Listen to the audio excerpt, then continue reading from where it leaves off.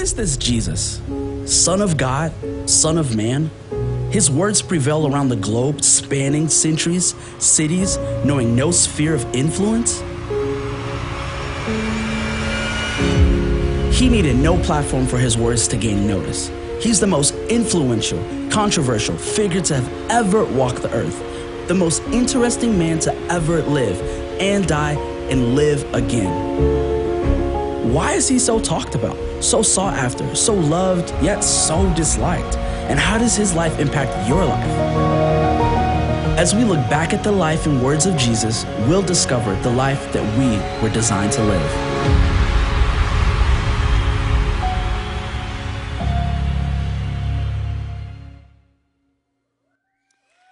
All right, hello City First Church family. How are we all doing today? Come on, yeah.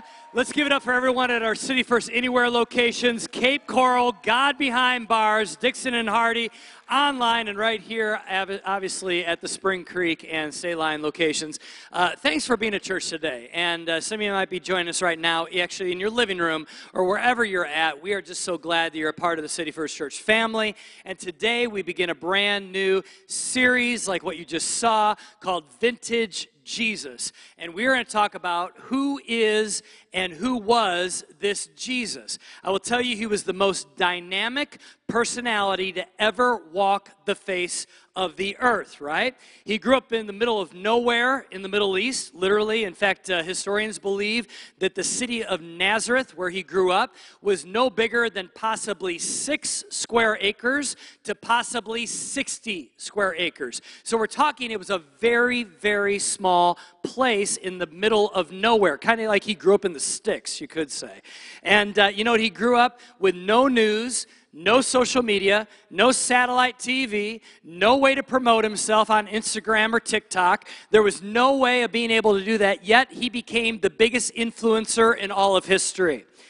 And 2,000 years later and billions of followers later, he is still the most famous, talked about person in the last 2,000 years. In fact, there have been many, many people, entire countries and even empires that have tried to stamp him out and his movement. They've tried to cancel him, erase him, eliminate his words, all of which have failed.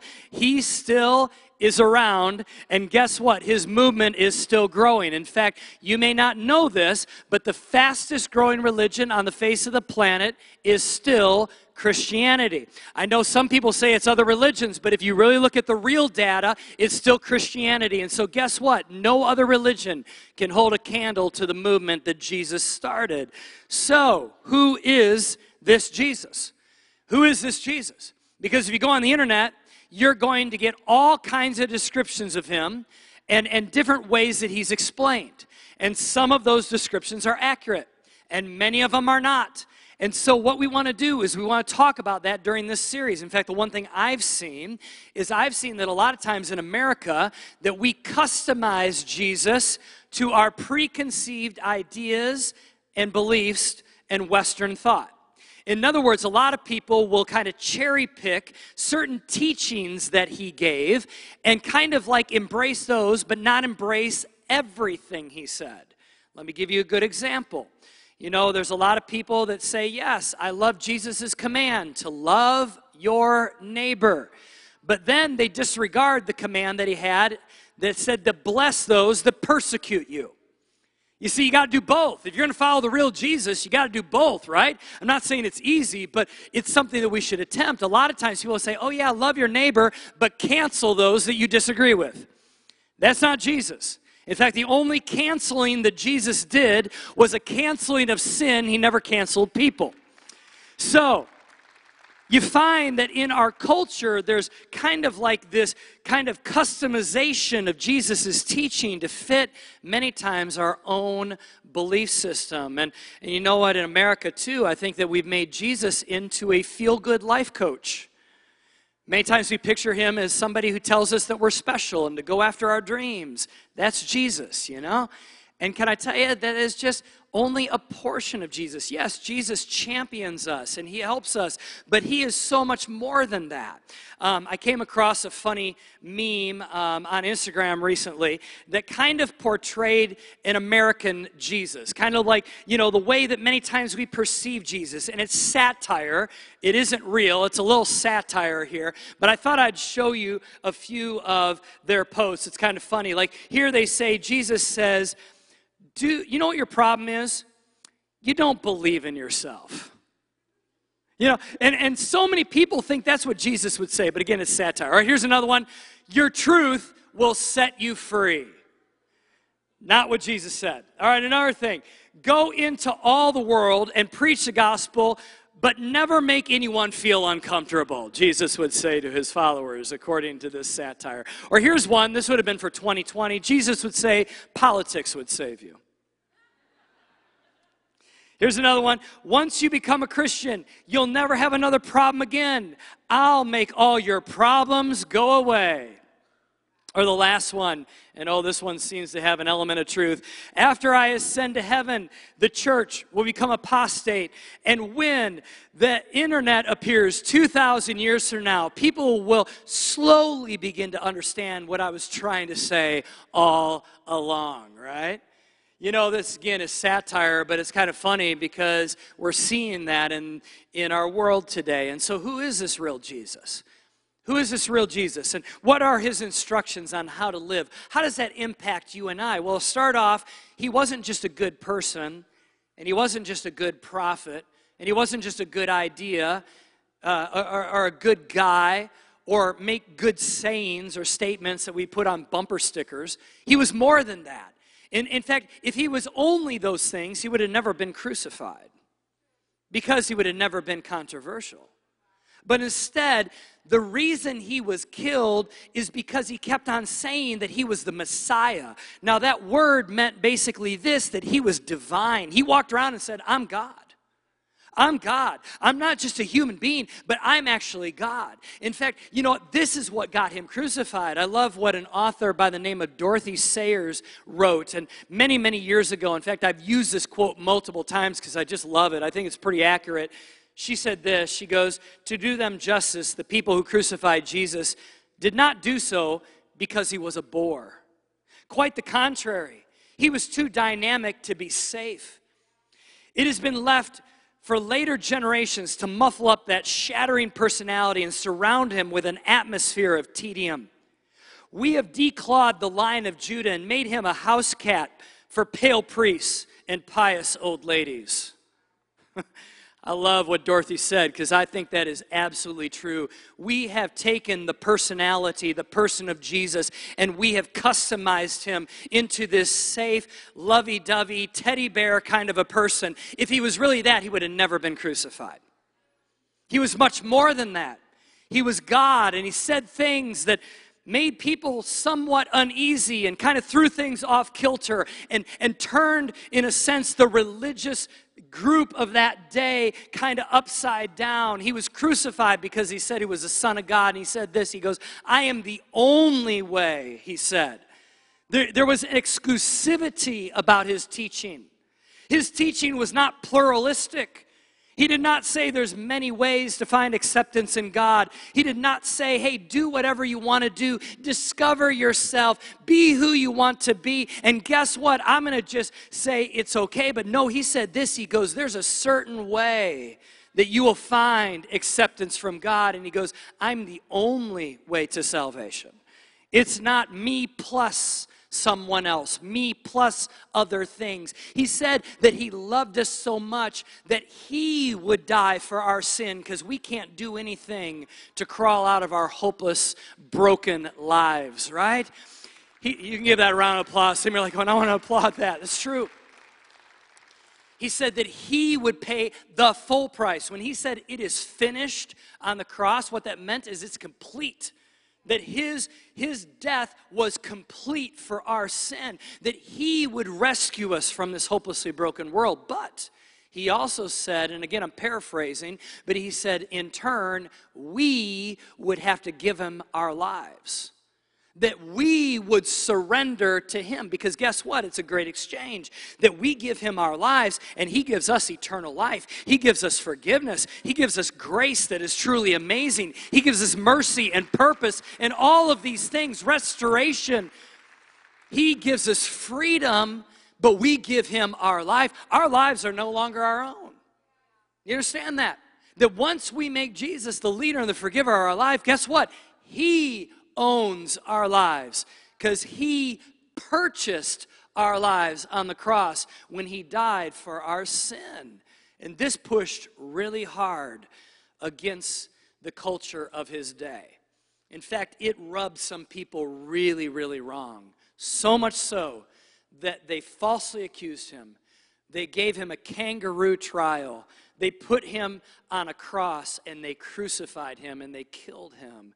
And then 3 days later, he rose from the dead, and we celebrate Easter every year to recognize he rose from the dead. And it's so interesting, in taking and coming back to life, he fulfills the promise that he said. Because you know what? If somebody says, I'm going to live, and then I'm going to die, and then I'm going to come back to life, and then they live, and they die, and they come back to life, guess what? We should probably listen to that person, right? That isn't just somebody with good ideas. That's somebody who's more than just a Pinterest moment kind of thing, you know? This is something more than just a feel-good saying, but rather his commands are life, and the way he instructs us to live is life, and through him we find eternal life. And so you look at this and you go, well, 2,000 years later, here in 2021, what do we do with this information? Love Jesus. Hate Jesus, think he was speaking truth, think he was a charlatan. Whatever you think, you cannot ignore him. He is a force to be reckoned with 2,000 years later.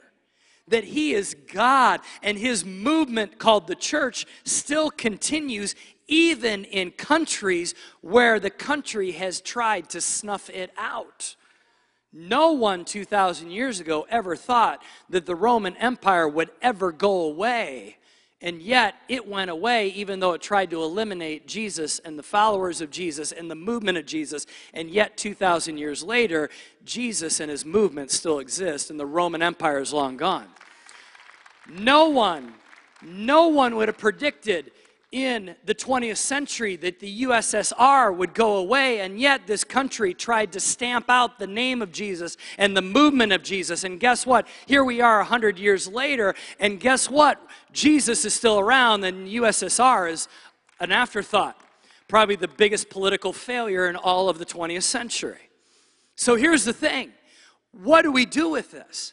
Because I believe that we should look and we should say, if Jesus is really who he said he was, and look at this movement that started in the backwoods sticks of the Middle East that has spread literally around the world, billions and billions of people, maybe we should pay attention and maybe we should listen to the words of Jesus and the actions of Jesus and the stories that he told.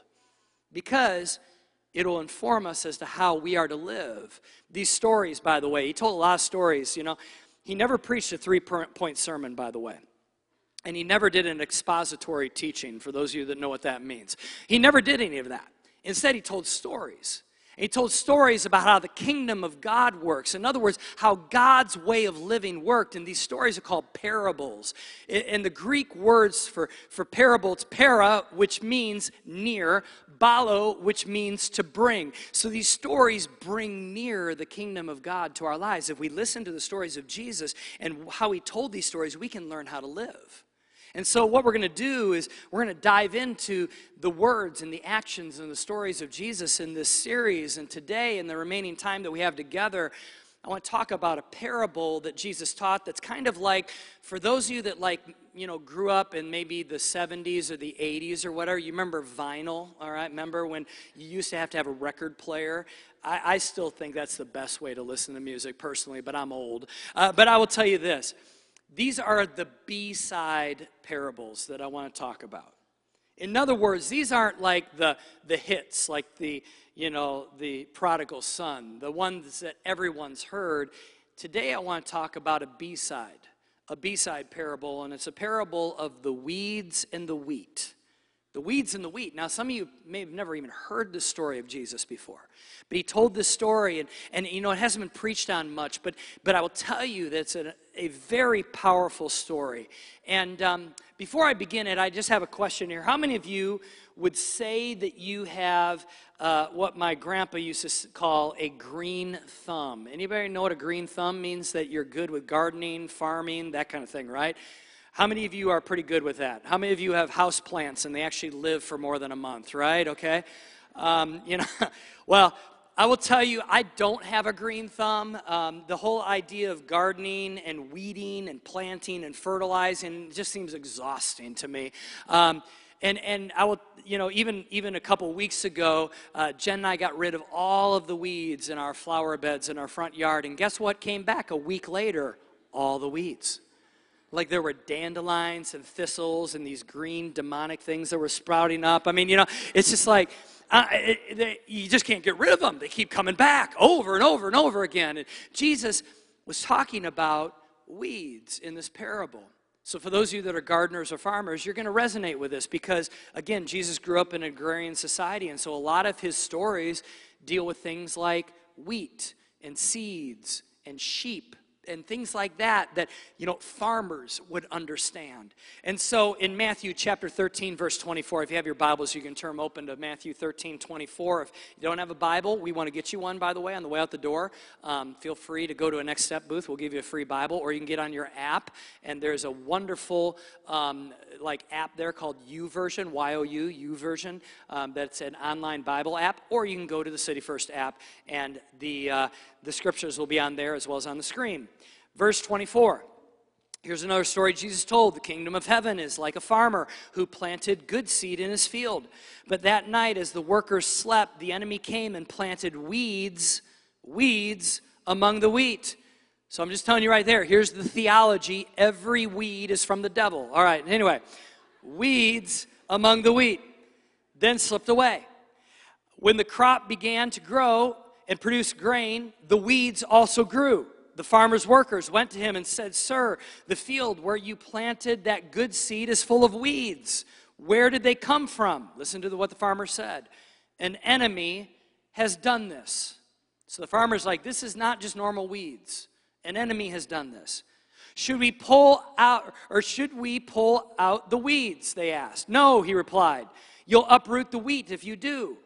Let both grow until the harvest. Then I will tell the harvesters to sort out the weeds, tie them into bundles, and burn them to put the wheat in the barn." So here's the thing. I actually like what the farmer says here when he talks about weeds. Let them grow. Wouldn't that be a lot easier? Just let them grow. Jesus is saying in the story, the kingdom of heaven. In other words, the way that we should live, many truths are founded in this story. So a farmer plants wheat. It is good seed. So what the farmer plants is good. And while the workers are sleeping, an enemy comes and plants weeds in the same field. And eventually the wheat begin to grow and so do the weeds. And the workers are all freaked out. And the farmer says, you know, something really strange. He says, "Let the weeds grow." And then when the wheat is fully matured, at that point, the wheat is harvested, and the weeds are also, in a sense, harvested and burned.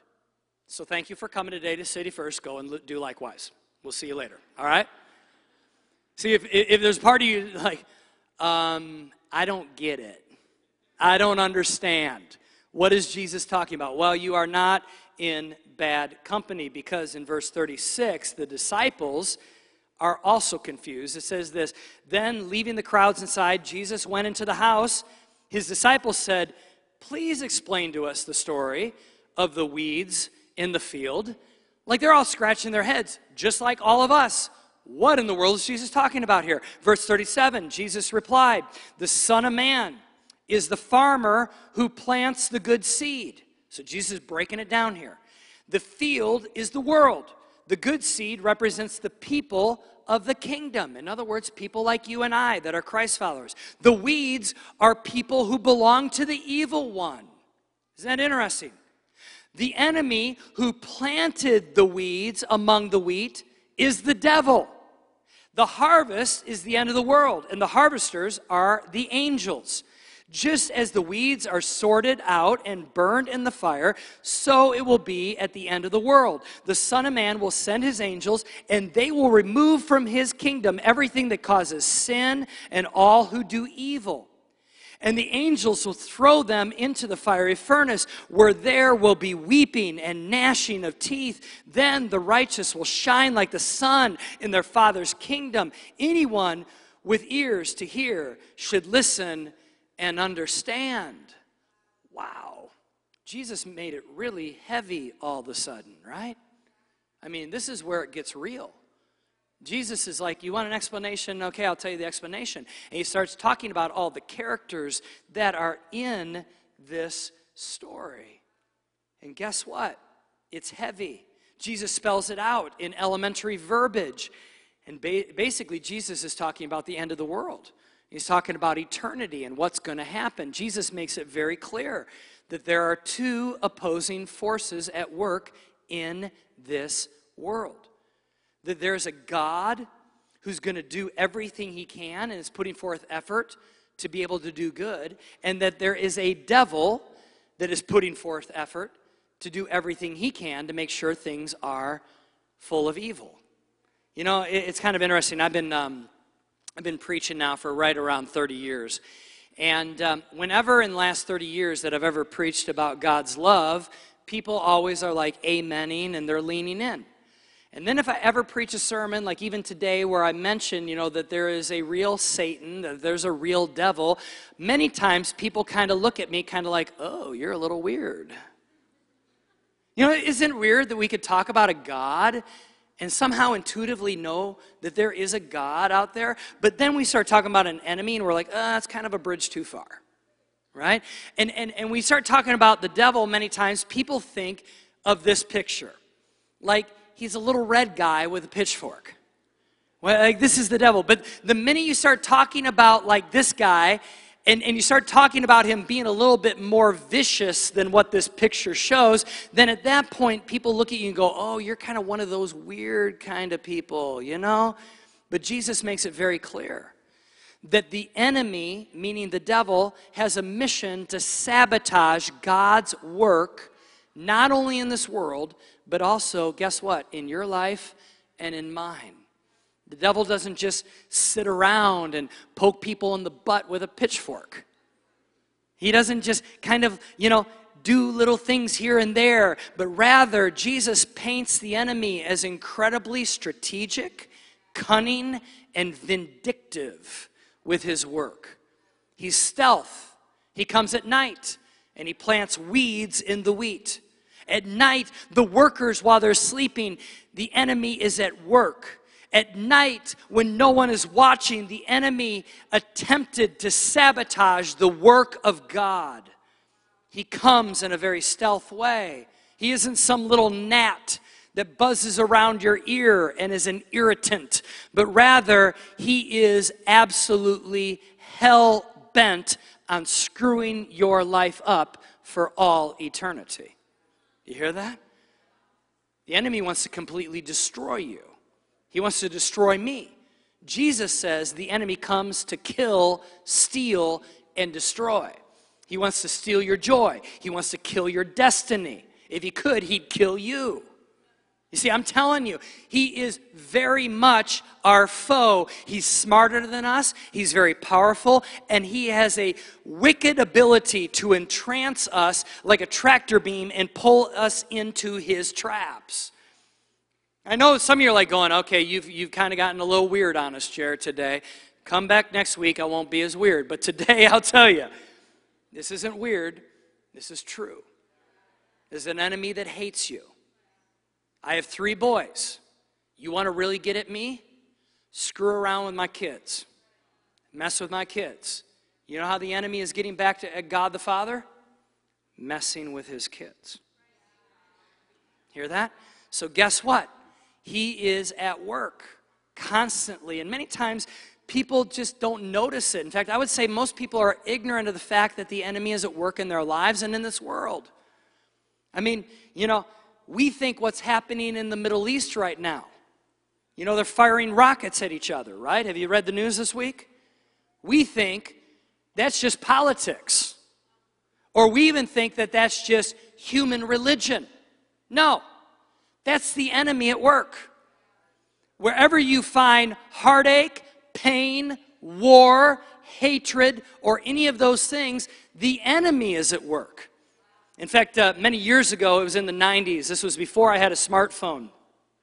And I think it was like in the StarTAC era. Remember the StarTAC, the little flip phone? I think I had one of those. So it didn't have a camera on it. It was, Motorola StarTAC. And we were on a missions trip. Jen and I were there, and we went to Amsterdam in the Netherlands, the homeland for me. I'm Dutch. So, we were there, and we were talking to the missionary, and the missionary said, hey, listen, would you and the team like to go on a brief tour? And I promise we won't go into like the real seedy areas, but a brief tour of the red light district here, because you're going to be doing ministry outside the red light district, and I think it's good for you guys to see it. And I said, sure, we'll go. And so, the red light district, for those of you that don't know, that is actually, at least it was, I don't know if it still is, it was the biggest red light district in the world at that time. And people from all over the world would go to Amsterdam and basically pay for sexual pleasures to be serviced by thousands and thousands of people that were humanly trafficked or were in human trafficking. And it is more evil than what you could ever imagine. It has a yuck feel in your gut, like something I cannot explain. And so we were walking through this portion of the red light district, and all of a sudden I look over to my left, and I see this church. And the church was no longer a church. It actually had been abandoned. It had turned into an expo center where now you could rent it out for like events and things like that. And it's right in the middle of the red light district. I remember stopping as the little tour group kept on walking, and I stopped and I took a picture of it, which is why I'm saying that I had a StarTAC, because I couldn't take a picture with my phone. And so it is a physical picture, and I can't find it. I tried to find it this week. But it was this moment I remember. It is ingrained in my memory as I looked at this old church that was built hundreds of years before, a beautiful church. It was no longer a church. It was like a community center where they just would hold events and things like that. And I thought to myself, what happened here? I mean, what happened here? Like, where's the power of the gospel? Where's the light of Jesus? Was the light of Jesus snuffed out by the red lights? I mean, here we have a church that no longer is functioning. And here we have a picture of the church that failed and was defeated by the enemy. I mean, I literally became to this point where I started to get tears in my eyes. I'm like, God, what happened to your church? Did they get so focused on the types of songs they were singing and the color of the pews and what kind of stained glass windows should go in the walls that they argued and bickered about all these things as literally feet outside of their door there were people being trafficked, and they got so inward and so self-focused that literally the enemy planted all these weeds until finally the weeds overtook the wheat and they closed their doors. I mean, like literally, I was just like, oh God. See, that's how the enemy works. He's stealth. He works in the night of our lives. He gets us sidetracked and distracted and things like that. Jesus made it clear. Jesus made it clear that the weeds in his story were people used by the enemy. Oh, is this politically incorrect or what? Because we live in a society that we don't want anybody to feel bad. And here's Jesus saying, people can be used by the devil. I know I say that and no one's going, amen, because if you said amen, everybody in the room would probably be like, oh, what's that guy doing, Because we don't want to go there, but Jesus is saying, yes, people can be used by the enemy. In fact, they can become so blinded. They aren't the enemy. Here, the person is not the enemy. The enemy is using the person. In your life and in mine. In your school, in your workplace, in your neighborhood, even in a church. that the enemy can use a person. I mean, this is the real Jesus, the vintage Jesus, giving us a story about how we live. Because here's the thing. What he's saying is you're always going to have weeds in your life. There's going to be wheat and there's going to be weeds. There's going to be people in your life that are trying to promote faith and help you with faith. And there's going to be people in your life that are trying to tear down your faith. There's going to be people that the enemy uses to hurt you, to distract you, to tempt you. And then there's going to be other people that God is going to use. Listen, ladies and gentlemen, we literally are in a war. I know, like, you're like, oh man, you're sounding so fanatical. Talk to the one who said it. Don't talk to, I'm just the messenger, okay? Because here's the thing. There is a real war for your soul. And eternity is at stake. Sometimes the enemy even uses Christians. Some of you are watching right now, you got church hurt. You're like, maybe you're watching online. You're kind of like peeking in the window here. Is City First legit? Or are they kind of one of those weird churches that are going to hurt me like that church I went to? I mean, you're thinking that right now. Listen, can I tell you, sometimes the enemy even uses Christians. He uses people, and they get sidetracked or sideways, and they start doing things that aren't very Christ-like, and then it impacts other people like you. So you know what this story is saying? We have to be careful about who we allow up close to us. That doesn't mean that we ignore people who are far from faith. It doesn't mean we don't love people that even the enemy is using. That's huge. Again, we love the people that even the enemy is using because we realize the enemy is not the person. The enemy's the enemy, right? So here's the thing. I have a question. Who do you surround yourself with?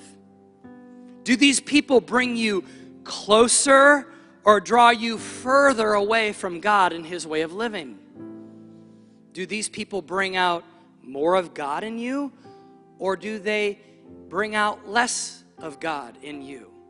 Jesus says the farmer, in the end, is going to bind together all the weeds and is going to harvest all the wheat. And here's the thing. There's a separation. Really, people fall into two categories in our lives. Those that help our faith, those that hurt our faith. I know you're like, oh, that's super simple and that seems super judgy, Jeremy. Why are you being so judgy today? Again, there is a separation, Jesus says, between the good seed that turned into wheat and the bad seed that turned into weeds. And the more mature you become in Christ, the more you begin to discern, man, who should I let up close to me? I'm talking like the people that help shape your worldview, your thoughts, like help shape your convictions. Those should be people that are of good seed. Does that make sense? It doesn't mean that you ignore or you don't associate with the people who, in a sense, are bad seed.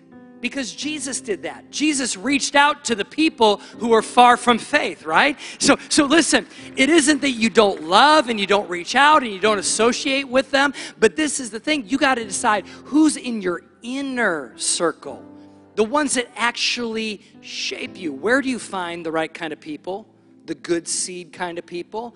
Well, I say this all the time. The best place, the place you're going to have the most amount of like success, your best chances, in a church. In a church. Now, some of you are like going, well, man, there's some bad seed in churches. Yeah, you're right. There are. And you know what? I say this all the time. Churches aren't perfect. City First is not perfect. In fact, a lot of times, there's even a movement right now kind of in culture, especially in America. It's kind of like, I love Jesus, I hate the church. Bill Maher says it. He doesn't profess to be a person of faith, but he says this. He goes, I like Jesus, I just don't like the people who work for him. And I get that as a person who works for Jesus. Okay, I get it. Because here's the thing. In churches, no matter what church it is, in churches there's a lot of imperfection. And so isn't it interesting that the enemy would sell us this lie that the very place where you find the right kind of friends is the very place that hurts you or you should avoid. Isn't that interesting? Almost feels strategic. There is a message. I don't have time to go off on this because I'm actually going to wrap here in a couple minutes, but you know, there's a whole message I did about church hurt, and it was called Trust Issues, Jesus T-shirts. If you go to our app or our website, you can look in the archives of messages, and it's called Trust Issues, Jesus T-shirts. Watch that, and it goes into a lot more detail on how God can give you the ability to look past what other people who say they're Christians have done to you, and how you can find the real Jesus, and how he will never betray you. All right? So watch that, all right? But Jesus is very clear that within a faith community is where we must gather together, because there's going to be a lot of weeds in our life. And there's this verse in Hebrews, and it says this. It says, "Let us hold tightly without wavering to the hope we affirm, for God can be trusted to keep his promise. Let us think of ways to motivate one another to acts of love and good works." You can't motivate yourself in isolation. So therefore, that's why we need the church, to motivate one another to acts of love and good works. Let us not neglect our meeting together. In fact, the author goes as far as to say, don't neglect meeting, as some people do, but encourage one another, especially now that the day of his return, meaning the Lord's return, is drawing near. We need each other. So what does this parable mean? It means in our lives, we need to be very, very aware and very strategic about who we let up close to us, because there's going to be good seed in our lives and there's going to be bad seed people in our lives. And we love everyone. Hear that? We love everyone. And we reach out to everyone. But the ones that are close up to us, those that are in the inner circle, you could say, that really shape our worldview. Show me your friends, I'll show you your future, right? Those people need to be people who are in like faith, that champion the cause of Jesus in our lives. Because before you fall out of church, many times you surround yourself with the wrong people. I've watched it now for 30 years. People fall out of faith because they fall out of church because they surround themselves with the wrong people. So we need to be intentional about this. And where do you find the right people? Well, get involved in a life group and get involved in a serve team. And you got to put forth effort. You're not going to just be surrounded by the right people by default. Show up on weekends. Be here. The more you start to form friendships, the more that you begin to discern, yes, you know what? That person, I think I can be up close to them and I can, learn from them and they can help me. So let's do that, okay? Because all eternity is at stake. It's really true. Let's go ahead and pray before we close, all right? Heavenly Father, I just pray that you would help us to be surrounded by the right people, but also to seek out the right people. Lord, may we realize that sometimes the enemy places the wrong people in our lives to draw us away, to distract us, to help us fall out of church or out of faith, to make us question all kinds of things. Lord, I pray that we would just have great discernment and wisdom in who we surround ourselves with in our inner circle. And Lord, we want to love everybody, even the ones that the enemy sometimes uses in our lives. We want to love them. We want to reach them. Someday we hope that they find faith, maybe even because of our witness. But God, may we be aware that our soul really is in a tug of war. Lord, you want us to be surrounded by the right people and in the right environments and growing in faith. But the enemy wants to distract that and sabotage it. Help us be aware of that and make right choices. Before we go ahead and I say amen, with every head bowed and every eye closed, I talked a little bit today about Jesus' words about really heaven and hell.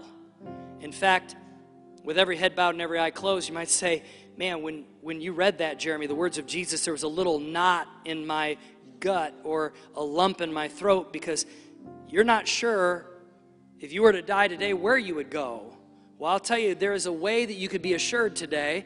I'm going to say a prayer, and you can repeat it after me, and the whole room's going to repeat it, and every room watching right now is going to repeat it, and you can invite Jesus to become the leader and the forgiver of your life. What that means is that he forgives you of everything you've done wrong, and you say, Jesus, I want you to be in charge. And guess what? Not only does he give you forgiveness and hope and purpose and all these things on this side of eternity, but heaven is your home someday. Heaven is your home someday. And if you want that, you're not joining a church today. This is not joining City First. You're joining the family of God. So if you say, I want to pray that prayer, I want to make Jesus the Lord and Savior of my life, leader and forgiver of my life, just shoot your hand up real quick and put it right back down. Anybody? Yep, hands up everywhere, everywhere. I guarantee you, at every auditorium, even in your living room right now, right? So with your hands put down, let's go ahead and everybody, even if you've already prayed this prayer before, everybody say this prayer after me, all right? Jesus, I come to you today, and I ask for forgiveness for all my sin.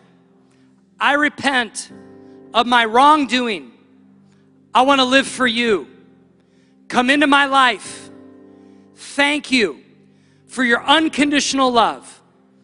Today, I make you the leader of my life. Thank you for loving me. Thank you for dying for me. In Jesus' name.